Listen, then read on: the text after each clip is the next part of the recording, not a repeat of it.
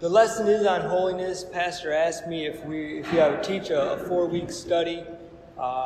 So hopefully I will do what he's asked.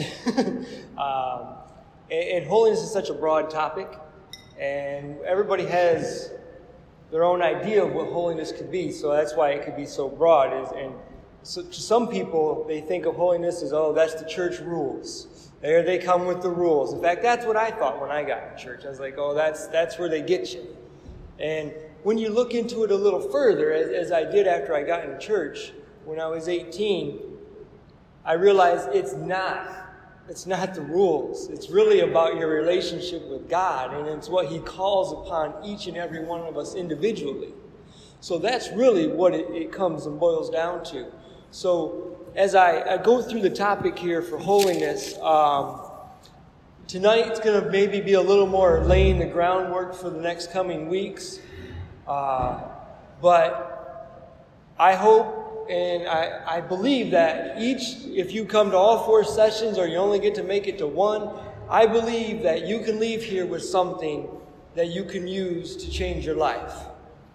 Can everybody hear me okay? Okay. And that is just like any service. It's what you get out of it. So I truly believe there's something for everybody in here tonight. Now, if you don't mind, I just want to pray real quick. I know we prayed out there for the offering and the sessions, but I just want to pray over our time together. I do it with all my Bible studies, so that's kind of just habit for me. I guess it's a good habit, right? So if you don't mind, let's pray for the next moment. Heavenly Father, we love you, Lord. We thank you for this time together, Lord. I ask you to minister to us, Lord. Minister to each of us tonight, Lord. I pray you'll reveal yourself to us, Lord. Reveal yourself as we are drawing close to you, looking for a deeper relationship, Lord. I ask you to bless this study. And your word is blessed. I ask you to minister to us and through us tonight, Lord. I thank you in Jesus' name. Amen. So if you do have your Bible with you, let's start in Romans. We're going to go to Romans chapter 7.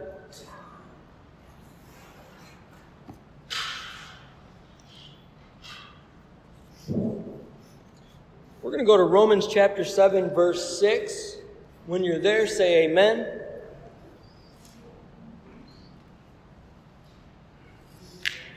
Oh, wait a minute. I didn't hear an amen. We're going to go to chapter 7, verse 6. Yes, verse 6. Amen. All right. What shall we say then? Is the law sin? God forbid. Nay, I had not known sin, but by the law. For I had not known lust, except the law had said, Thou shalt not covet. But sin, taking occasion by the commandment, wrought in me all manner of concupiscence, for without the law sin was dead. For I was alive without the law once, but when the commandment came, sin revived, and I died. And the commandment which was ordained to life, I found to be unto death. Verse 11. For sin, taking occasion by the commandment, deceived me, and by it slew me. So tonight, as I'm opening up here, I want to kind of look at the Christian and sin. And we're just, like I said, we're going to kind of lay the groundwork tonight. So sin is an old age problem. And nobody, it doesn't matter who you are, how old you are, nobody is exempt from it. Nobody is exempt from sin. Romans 3:23 says, All have sinned. All have sinned and come short of the glory of God. We all have sinned. 1 John 1:10 says, If we say that we have not sinned, we make him a liar, and his word is not in us. We have a sinful nature. As humans, we have a sinful nature. Sin is part of us because we have a sinful nature. It's part of us. It's built into us. Amen? So, also called the law of sin, you have the carnal man, the flesh. These terms all refer to the sinful nature. that is in us. And as I mentioned, nobody is exempt from a sinful nature. We all have that nature, each and every one of us. Psalms 51:5 says, shaped in iniquity, conceived in sin. Romans 5:12 says, for all have sinned. It is more than a capacity to sin. It is a compulsion. We are urged, if you will. We are urged within ourselves by the sinful nature to sin. Does that make sense? We have the capacity to do a lot of things, but not the compulsion. We are driven by sin. We are driven to sin by sinful nature. We can understand this from there is a war between the flesh and the spirit. There is a war. That war is constant. That war is always going on. The compulsion to sin is natural, while the desire to be spiritual must be acquired. We must acquire it. And if there's something that we must acquire, that's something you have to work at. It is something that is not just going to come as a natural thing to you. You're going to have to work for it to acquire something. Neither the law of God nor the law of the mind can overcome the law of sin. So, Romans 7, a few points I just want to hit on. When we started, I believe it was in verse 6, but I'm just going to kind of hit on a couple of the other verses here. In verse 1, Paul, in the first part of the chapter, he was laying the foundation. He said, the law has dominion over man. Dominion means to rule or to exercise a lordship over. In verse 4, we are dead to the law by the body of Christ.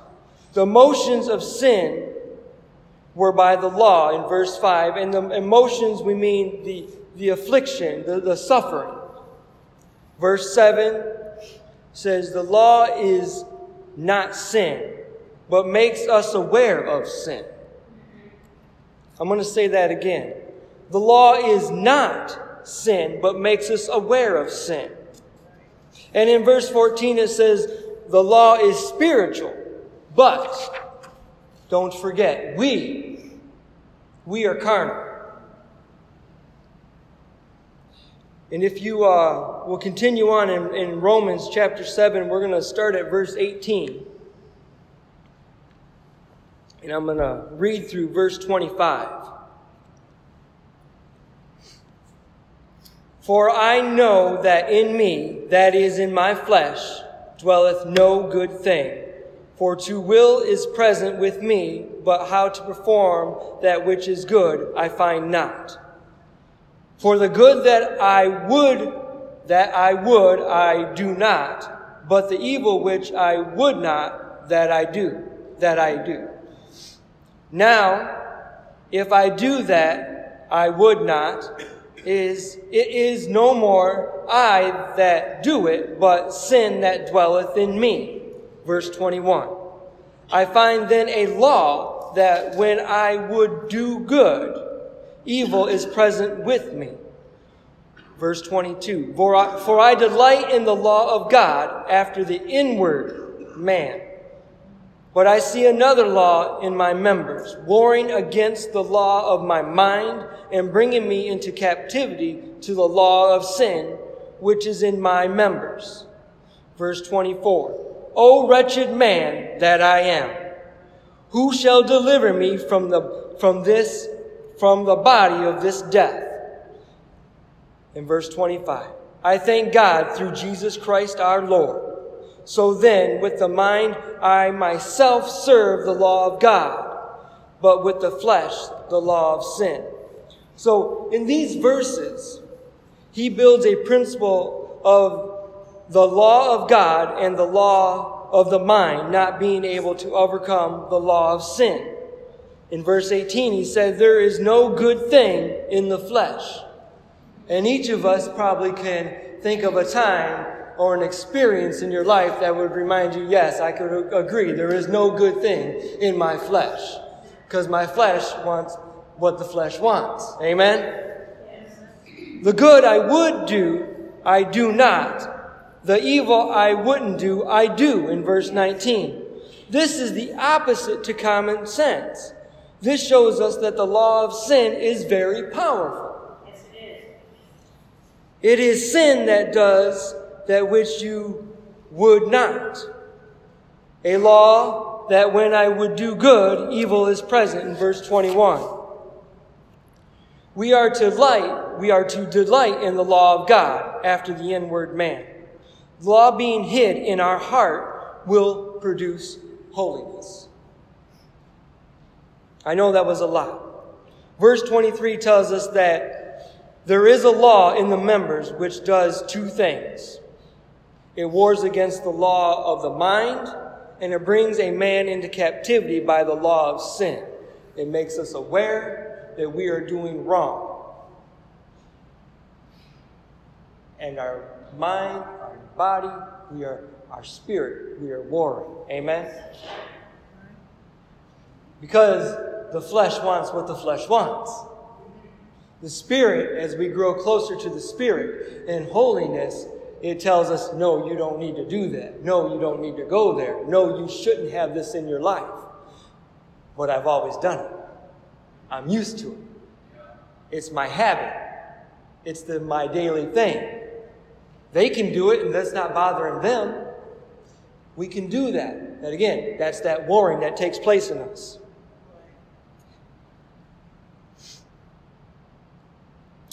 Who can deliver the body of this death? With the mind, we serve the law of God, and with the flesh, the law of sin. The law of God cannot eradicate sin, and the mind is not powerful enough. We cannot live a holy life by good intentions or by our own works. Which means we can't do too many good deeds to erase whatever sin we have committed, whatever the flesh is pulling us to. There is not so many things that you can do or that I can do that can erase the flesh, the desire for the sin. Amen? Does that make sense? We must have the power of the Spirit working inside of us. We have to. It has to be working inside of us. And yes, it's awesome when it's working in us as a group and the Holy Ghost is moving, but I'm talking about us individually. When you leave here on Sunday night, Monday morning, you have to have that relationship with God. I have to have that relationship with God. His Spirit needs to be working inside of me. That is where you're going to get the strength. That is where you're going to get the determination. That's where your desire will build. Amen? We do have a sinful nature that we can and must subdue. We can overcome this, but not alone. We cannot count on ourselves to handle it on our own. Now, I'm not telling you that it's not possible that you, for a time, can overcome it. But eventually, just like your car, you're going to run out of gasoline if you don't stop at the gas station. You may have filled up Sunday night at the altar. But come Monday or Tuesday or next Friday, you're going to run low of the Spirit.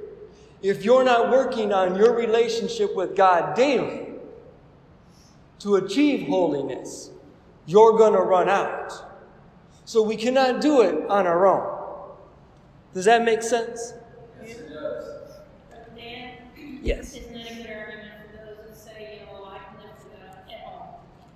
I don't have to be in church. I can do what I want at home. It is. It can be getting weaker and weaker. It is. It is a good argument because people, they can see it, and they do. Maybe they do that for a couple days, but then life gets in the way.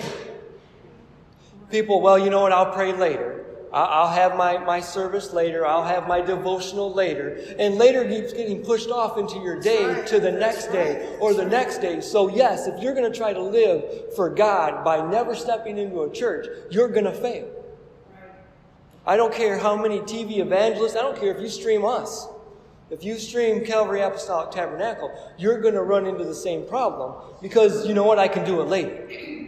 There's always something more important.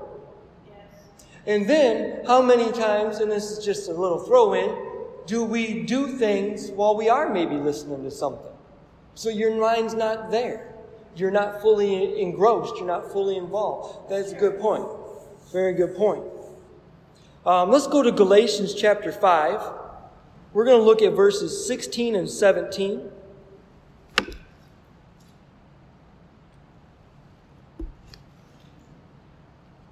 Look around. Okay. In my Sunday school class, I often will say if it's in the New Testament or the Old Testament and about where it might be found, but I looked around real quickly and I think I'm pretty safe. I don't have to do that today. Habits. But Galatians is in the New Testament. Galatians chapter 5, verse 16. This I say then, walk in the Spirit, and ye shall not fulfill the lusts of the flesh. Verse 17, for the flesh lusteth against the Spirit, and the Spirit against the flesh. And these are contrary the one to the other, so that ye cannot do the things that ye would. The Spirit and flesh lust against each other. The flesh wants the Spirit to be carnal. The flesh wants to be in control. The flesh wants you to feel good. The flesh wants you to have what you want right now. And that's not always a bad thing. If you're hungry and your flesh is hungry, I'm hungry, I need to eat. And there's McDonald's, so let's go to McDonald's. It's okay. But it also does this in other things and in other ways. And it gets into our mind. It gets into, you know what we're listening to, what we're watching, what we're reading, what we're taking in on the internet. It gets in there because that's what the flesh wants. It goes back to what we were just talking about, we can put this off till later because the flesh wants what the flesh wants. And they are warring, and the flesh wants to be in control. Because again, I think Pastor said it many times, my flesh, I love my flesh. But you have to subdue your flesh. You have to be in control. The Spirit has to be in control. Amen? The flesh wants the Spirit to be carnal. The Spirit wants the flesh to be spiritual. So that battle is taking place. Lusting means an eagerness after the flesh to be under subjection to do right or to do wrong. The flesh says everything is right if it feels good. James 5:4 says, do ye think that the Scriptures saith in vain, that the Spirit that dwelleth in us lusteth to envy. The Spirit that dwelleth in us lusteth to envy. 1 John 1:8. If we say that we have no sin, we deceive ourselves, and the truth is not in us. If we say we have no sin, we are deceiving ourselves. There is no deception worse than self-deception. That is when the flesh is in control. We can convince ourselves anything. We can justify anything that we want to satisfy ourselves, to satisfy the flesh. It can be on an enormous amount of differences. It could be a matter of eating something. Maybe it's not good for you. It could be just all over the place. I could go on a list, and I don't want to go there. I get on a tangent.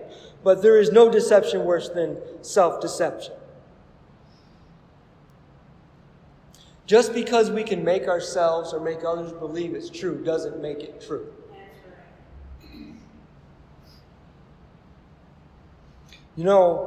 We can, I'm an HR manager, and part of my job is to enforce different policies. And at the beginning of the year, we have started to enforce, and we've changed our dress code policy because the dress code policy has gotten a little laxed. So it's easy to try to look on people and say, okay, that's appropriate, that's not appropriate. But I am a gentleman. And if ladies are meant to be covered up and they're not covered up, it would be easy as a man to look at a lady and, well, I have to look at her because I have to make sure she's covered or wearing appropriate clothes. Okay? If you're at the mall and you see somebody walk by and maybe they're barely wearing anything, I believe Bishop said it, that first look is free. What you do next, you make a decision to do. Right. Same goes for a lady, for a guy. If you see a guy walking by, you might notice him. Okay, that's a handsome man. But what you do next with it, the more looks you have, the more glances you take, and more you put it into your mind, you made that decision. But you could justify it. Oh, I was looking at his nice suit. I was looking at the haircut. I was looking at her pretty dress. You can justify it. As someone enforcing a policy, I could easily justify something. Well, I had to look twice because I had to make sure it was appropriate. Oh, and I wanted to get someone else's opinion. And again, we can justify anything we want. Like I said, the first look is free, but what you do next is on you. And you can justify it. You can deceive yourself. And there is no worse deception than self-deception. Does that make sense? Yes. Did that connect? I was hoping that would connect. Yes. We can deceive ourselves, but it doesn't make it true. It doesn't make it hold up to the standards of the Bible. It doesn't hold up to the standards of God. Amen? Amen.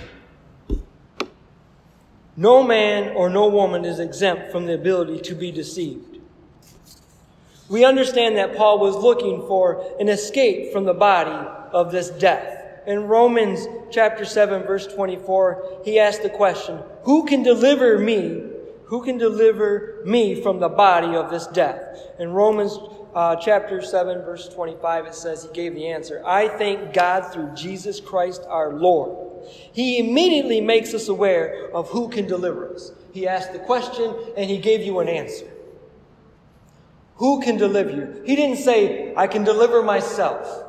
Or I can go to this person and they can deliver me for it. He gave us the answer. There is nobody that can deliver us except Jesus Christ. Amen? We cannot deliver ourselves. We are not capable. Others cannot deliver us. Neither the law nor sacrifice can deliver us. And I already mentioned it, but you cannot swap your good deeds from your sin. It does not work that way. It's not a tally that you can see and keep hold of. Jesus is our only means of deliverance for the carnal man. And each of us are a carnal man or carnal woman.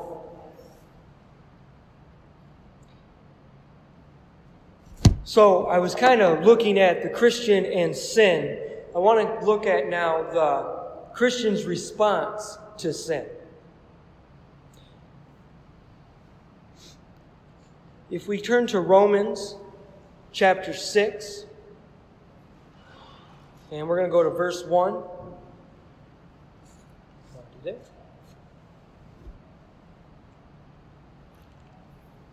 We are going to go through Romans chapter 6, verse 1 through verse 7. What shall we say then? Shall we continue in sin that grace may abound? God forbid. How shall we that we are dead to sin live any longer therein? Verse 3. Know ye not that so many of us as were baptized into Jesus Christ were baptized into his death?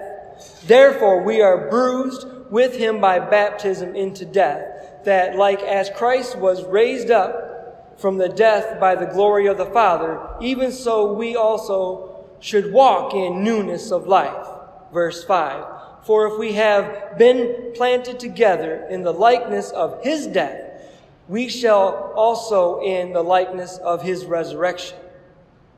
Verse 6, knowing this, that our old man is crucified with him, that the body of sin might be destroyed, that henceforth we should not serve sin. And verse 7, for he that is dead is free from sin. Amen. As a Christian, as a follower of Christ, we must not sin. We cannot sin just because we know grace is there. That is right. We cannot treat it as a get-out-of-jail-free card. That is not the idea. That is not what was being built here. That is not what Jesus did on the cross for us. That agony that he had that day was not to give us a get-out-of-jail-free card. James 4:17 says, therefore to him that knoweth to do good and doeth it not, to him it is sin.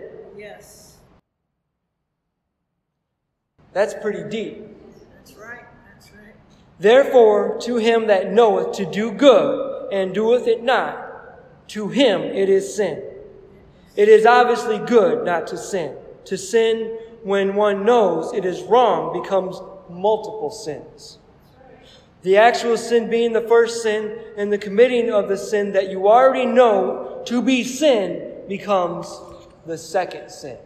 You've just added more to it. But the flesh doesn't want you to think about that.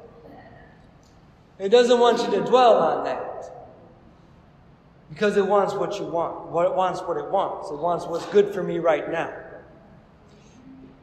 Self-deception. 1 John 2:1 says, my little children, these things write I unto you, that ye sin not. And if any man sin, we have an advocate with the Father, Jesus Christ the righteous. There is an advocate if we do sin. An advocate means an intercessor or a counselor. We have someone that we can go to. We have someone that will help us with this. This still does not give us the allowance. It still does not give you the hall pass. It does not give you that get out of jail free card. The key word in the verse is if we sin, not when we sin. There is a big difference. Right. You can read the verse and you can interpret it, and you might have been like, okay, well, when I sin, I mess up, all right, I can go to God. And many people think that, and they run with it. They didn't read it. They didn't take the time to study it. They didn't catch every word. That big word there, that little word is a big word. If, not when. The writer is saying that it is possible to live above sin.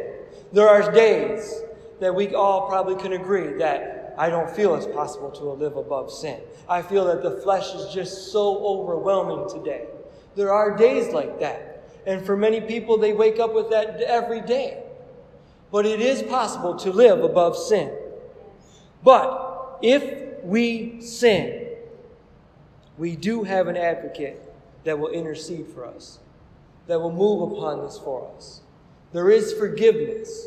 There is a way out. A Christian will not inherit eternal life if sin is left unrepented. 1 Corinthians, let's turn to 1 Corinthians chapter 6.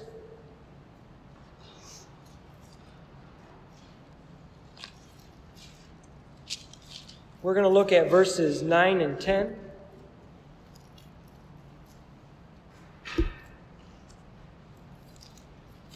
First Corinthians chapter 6, verse 9. Know ye not that the unrighteous shall not inherit the kingdom of God, but be not deceived. Neither fornicators, nor idolaters, nor all adulterers, nor effeminate, nor abusers of themselves with mankind. Verse 10. nor thieves, nor covetous, nor drunkards, nor rivalers, nor extortioners shall inherit the kingdom of God. Paul makes a strong warning that we be not deceived. Be not deceived. There is no deception, again, worse than deceiving ourselves.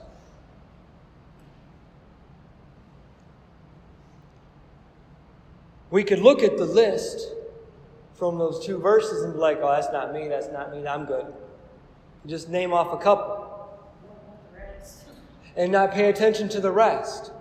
We always look for the part, that's not me. It's the easy, it's the get out of jail free card that we're making in our mind. It's the flesh. What men call weakness and false, the word calls sin. We try to cover it up with a weakness. Oh, that's my weakness. That's my weakness. It's just one of those faults that I have. I've always had it. I'm going to carry it around. Leave it at the altar. Making excuses for ourselves, self-deception. We do this easily. We make excuses. We make excuses for our family. We make excuses for ourselves so easily that they come off. And we don't even think about it sometimes. They're just a reflex. That's the flesh. We're trying to hide something, that weakness, that fault, that sin.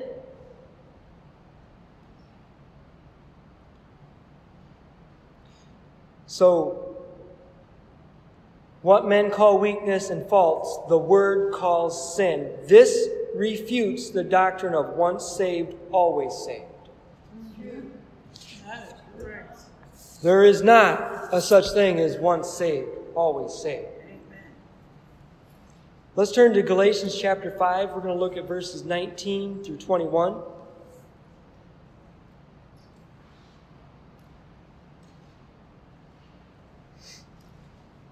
Galatians chapter 5, verse 19. Now the works of the flesh are manifest, which are these: adultery, fornication, uncleanliness, lavishness, idolatry, witchcraft, hatred, variance, emulations, wrath, strife, seditions, heresies, envyings, murders, drunkenness, revelings, and such like, of which I tell you before, as I have also told in time past, that they which do such things shall not inherit the kingdom of God. The works of the flesh. No flesh shall glorify in his presence. No flesh shall glorify in his presence. That's 1 Corinthians 1:29. To worship God while the flesh controls us becomes a vain attempt to reach God. We're fooling ourselves. We're fooling others. But you're not fooling God. Pastor, I hope this is what you were looking for when you asked. Okay.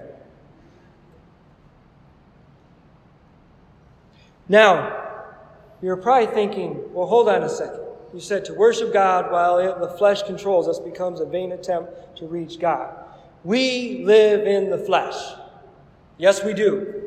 And we must worship in the flesh so far as the vessel is concerned.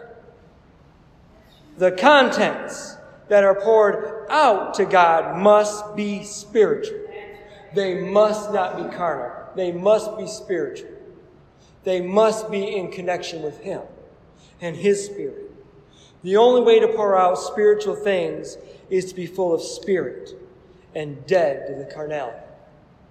We have to be dead to the carnality. It does sneak in there. And if we didn't leave it at the altar, even if we left everything but we picked something up that we knew we weren't ready to get rid of, you kept a foothold for sin. Right. Does that make sense? You kept a foothold for sin.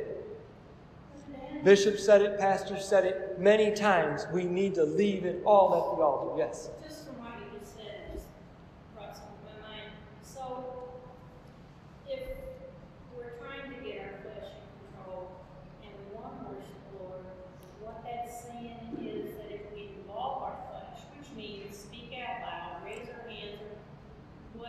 Right. person.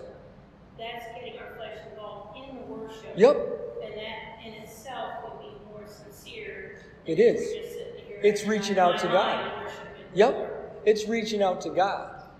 You're not doing it for the show for your neighbor. You're doing it for God. That's right.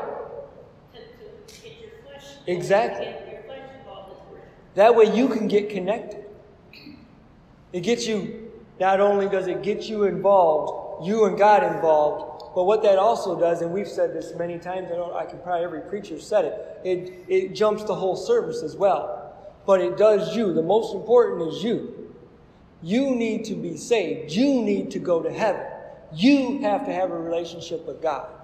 And yes, if we sit here and do it in our mind, yes, it's good. And if that's all you can do, then that's all you can do. But if you can do more, give more. I just think that this time I've heard this before, but this is Yeah. If you want to stir it up and if you want to reach out to God, you have to reach out to God. It's an action on our part. That's good. Good question.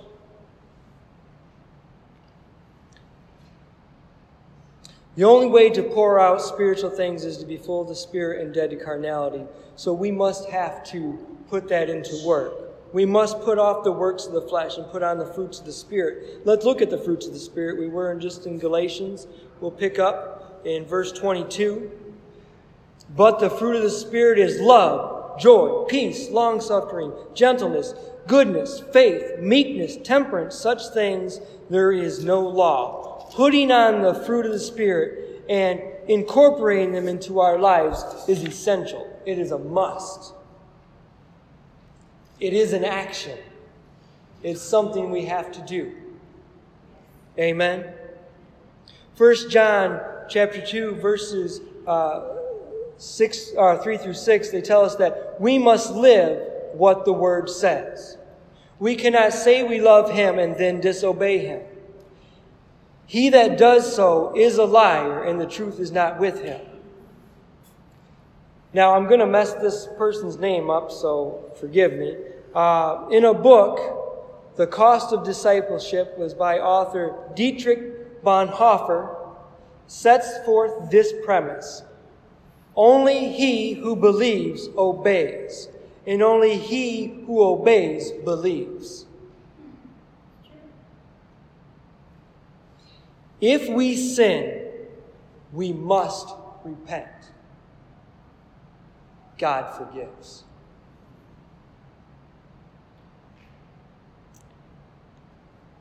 He is faithful and just to forgive us after we confess. It does take something.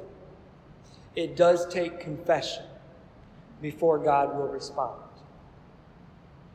We have to confess. And that is something that we have to do individually.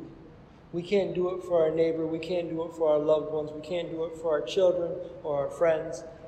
We all have to confess. We all have to repent. True repentance, a change takes place. It has to take place. Not in just one area, but in your mind, your heart, and your direction. You make a change in your life. Not to just one or two of those, but all three of them. You need to truly repent to lay things down. You have to change your direction. If you're doing something wrong, you stop doing it. If you're acting a certain way, you stop acting that way. You try to stop doing those things. Am I telling you you're not going to have a habit that you're trying to get rid of that is sinful, that you're not going to pick up on Monday on accident? No, you're human. You're going to do it out of habit. But that's where the repentance should come in. And be like, oh, wait a minute, this takes me down a road I shouldn't go down. The internet is an awesome tool. But it is a tool that the devil uses dramatically. There are such good, positive things on the internet. and there is such evil deception on the internet. There are some people that can get on the internet, do what they need to do, and they have no trouble. There are some people that get on the internet, and what they do is they find themselves doing the things that they want to look at and doing the things they don't need to do. Why? Well, the browser history was already there, so it's given me suggestions. Or I noticed this, so it made my mind go here. Some people cannot be on the internet by themselves. It's been taught to young people that if you cannot control yourself, and even if you think you can, you should not be on the internet alone. Have your computer where it's in an open space. It's not alone. It is such a wonderful, good thing, but it is also an evil, deceptive thing. And it's so easy to fall into that. So it is easy to pick up a habit that maybe you laid down as sin. You know, I cannot do this. I can't go there. I cannot do these things. But it doesn't mean that everybody that uses the internet is sinning. But it might be just for me because I have a habit that I can't break alone. Does that make sense? Is that it? There are guidelines for overcoming sin. And it really comes down to one day at a time. We are human, and it is really one day at a time. Let's turn to John chapter 5, verse 14. We're going to look at John chapter 5, verse 14. And it says, "Afterward Jesus findeth him in the temple, and saith unto him, Behold, thou art made whole. Sin no more, lest a worse thing come unto thee." From that point forward, he was told to go and sin no more. He was told to lay it down and not do it again. Let's look at John chapter 8, verse 11. She said, "No man, Lord." And Jesus said unto her, "Neither do I condemn thee. Go and sin no more." Take the overcoming of sin one day at a time. It is one day at a time. Make up your mind. Repent. Leave it at the altar. But take it one day at a time. Commit every moment of every minute, of every hour, of every day, of every week to live above sin. Put it in the forefront of your mind. Instill it in the forefront of your mind. That's great, preacher. How do I do it? I like what you're saying, but now tell me how to do it. I'm waiting. Come on. Prayer. Prayer. I don't have anything big, outlandish that you probably weren't expecting to hear, like, oh, he's going to give me something I've never heard before. It's prayer. Romans 8, chapter 8, verses 26 through 27, it says, "I have many things to say and to judge of you, but he that sent me is true, and I speak to the world those things which I have heard of him." Verse 27 says, "They understood not that he spake to them of the Father. The Spirit helpeth us with our infirmities. The strength of prayer comes through the fact that the flesh can access the power of the Spirit, without which we can never overcome sin." You have to get in connection with God. You have to pray. Not just at mealtime, not just on Sundays. You have to pray. You have to talk to God. The Spirit maketh an intercession. Now think about that. That is an incredible resource. The Spirit maketh an intercession for our needs, for our struggles, our sin. That is an awesome resource that each of us can tap into. We have to tap into it. We have to get there. Each of us has to get there. During intense prayer, the Spirit itself begins to intercede on our behalf. The Spirit knows what is necessary to overcome sin, and if we will truly pray, then the Spirit will manifest itself in our lives. That's not just one prayer. That's not just one trip to the altar. That's a daily conversation. That's a daily prayer. That's a daily interaction. That is the daily journey. My Sunday school class hears this, and they probably can tell you he says this every week. A daily journey. Living for God is a daily journey. Yes, it is. We make that decision on our journey every day where we go. There's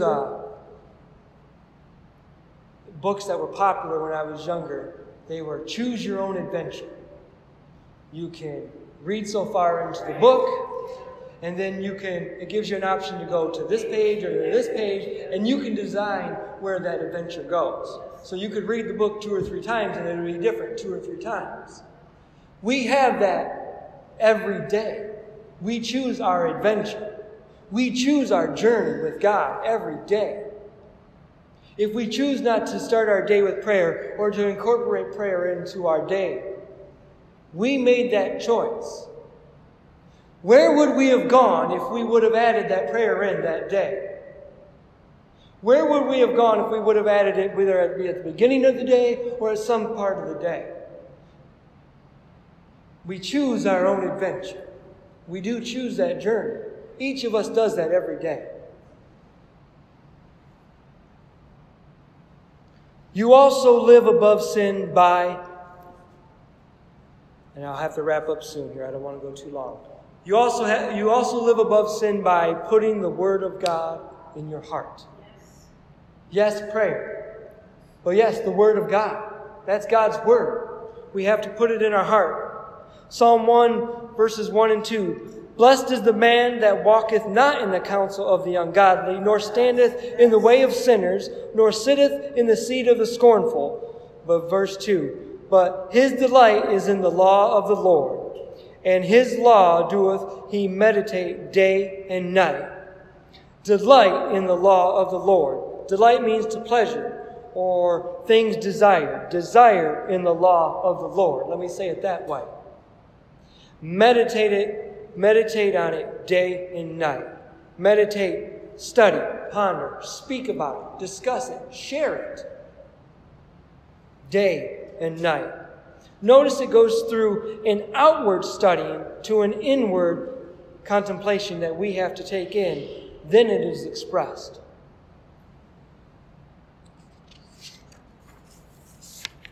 Familiar scripture to everyone, Psalms 119:11. Thy word have I hidden in mine heart, that I might not sin against thee.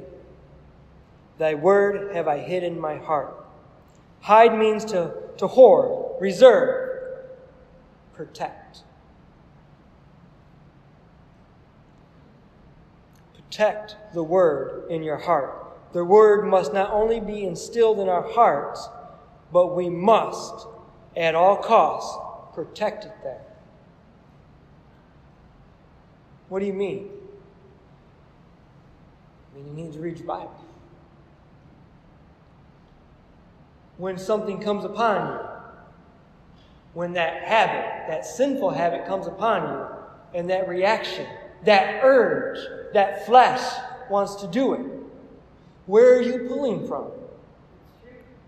Did a scripture come to mind? Oh, wait a minute, I can't do that. Where did that scripture come from? Well, you read it. You studied it. Well, that was 2 weeks ago. Well, you needed it today. God knew that. Does that make sense? We have to put it in our heart. It kind of goes back to that one verse. It's not when we sin, it's if we sin. It's reading the Word. It's understanding the Word. Well, you know what? The Bible, my goodness, the King James Version. Thee, thou, I don't even know. Then you get into genealogy. Yeah. King James Version, yes. There are other versions that you can use to help translate. Get an understanding. Well, I don't really like going into the other versions because I've been told that we stick by the King James Version for a reason. Talk to somebody that has knowledge about it. Ask your pastor, ask your bishop, your assistant pastor, ask a Sunday school teacher. There are people that are willing to talk with you about the Bible. They would love to talk with you about the Bible. If you had something you weren't sure about, ask a question. James 1:21. Wherefore lay apart all filthiness and superfluity of naughtiness, and receive with meekness the engrafted word, which is able to save your souls. We must lay aside the works of the flesh. We have to lay them down. The word lay is a verb which shows an action on our part. I've said it a couple times tonight. There is an action on our part. We have to do something. Sister Joyce, that was a great question that led to an idea of filling up and connecting with God's Spirit. Well, if I'm full of carnality, how do I get rid of it? Connecting with God's Spirit, worshiping in worship service. There is an action on our part. We have to do something, not just at church. Every day. We must not think that just because we have the Spirit of the Lord, that sin is automatically taken from us. If you do that, you are deceiving yourself. You're not going to, freshly new, come to the Lord, receive the Holy Ghost, got baptized, and sin's not just going to melt away in your life. We can't think that's going to be the case, because you're still going to go to the people, and you're going to go to the family that doesn't know, and they what are you getting into, this cult? It's still going to be there. Your work, your school, it's all going to still be there. Sin is not going to just melt away from you. Your habits are still going to be there when you go home at night, whatever they might be if they are sinful. Here James tells us that we must be involved in the process. It is up to us to lay aside the works of the flesh, receive the word. Once the works of the flesh have been laid aside, the next step is to allow the engrafted word to be placed inside of you. We're at 8:30. I think I'm going to go ahead and stop there. I definitely am not even through my notes for week 1, but that's okay. But we are at 8:30, so I don't want to keep you any longer. And we will pick up here as we go forward.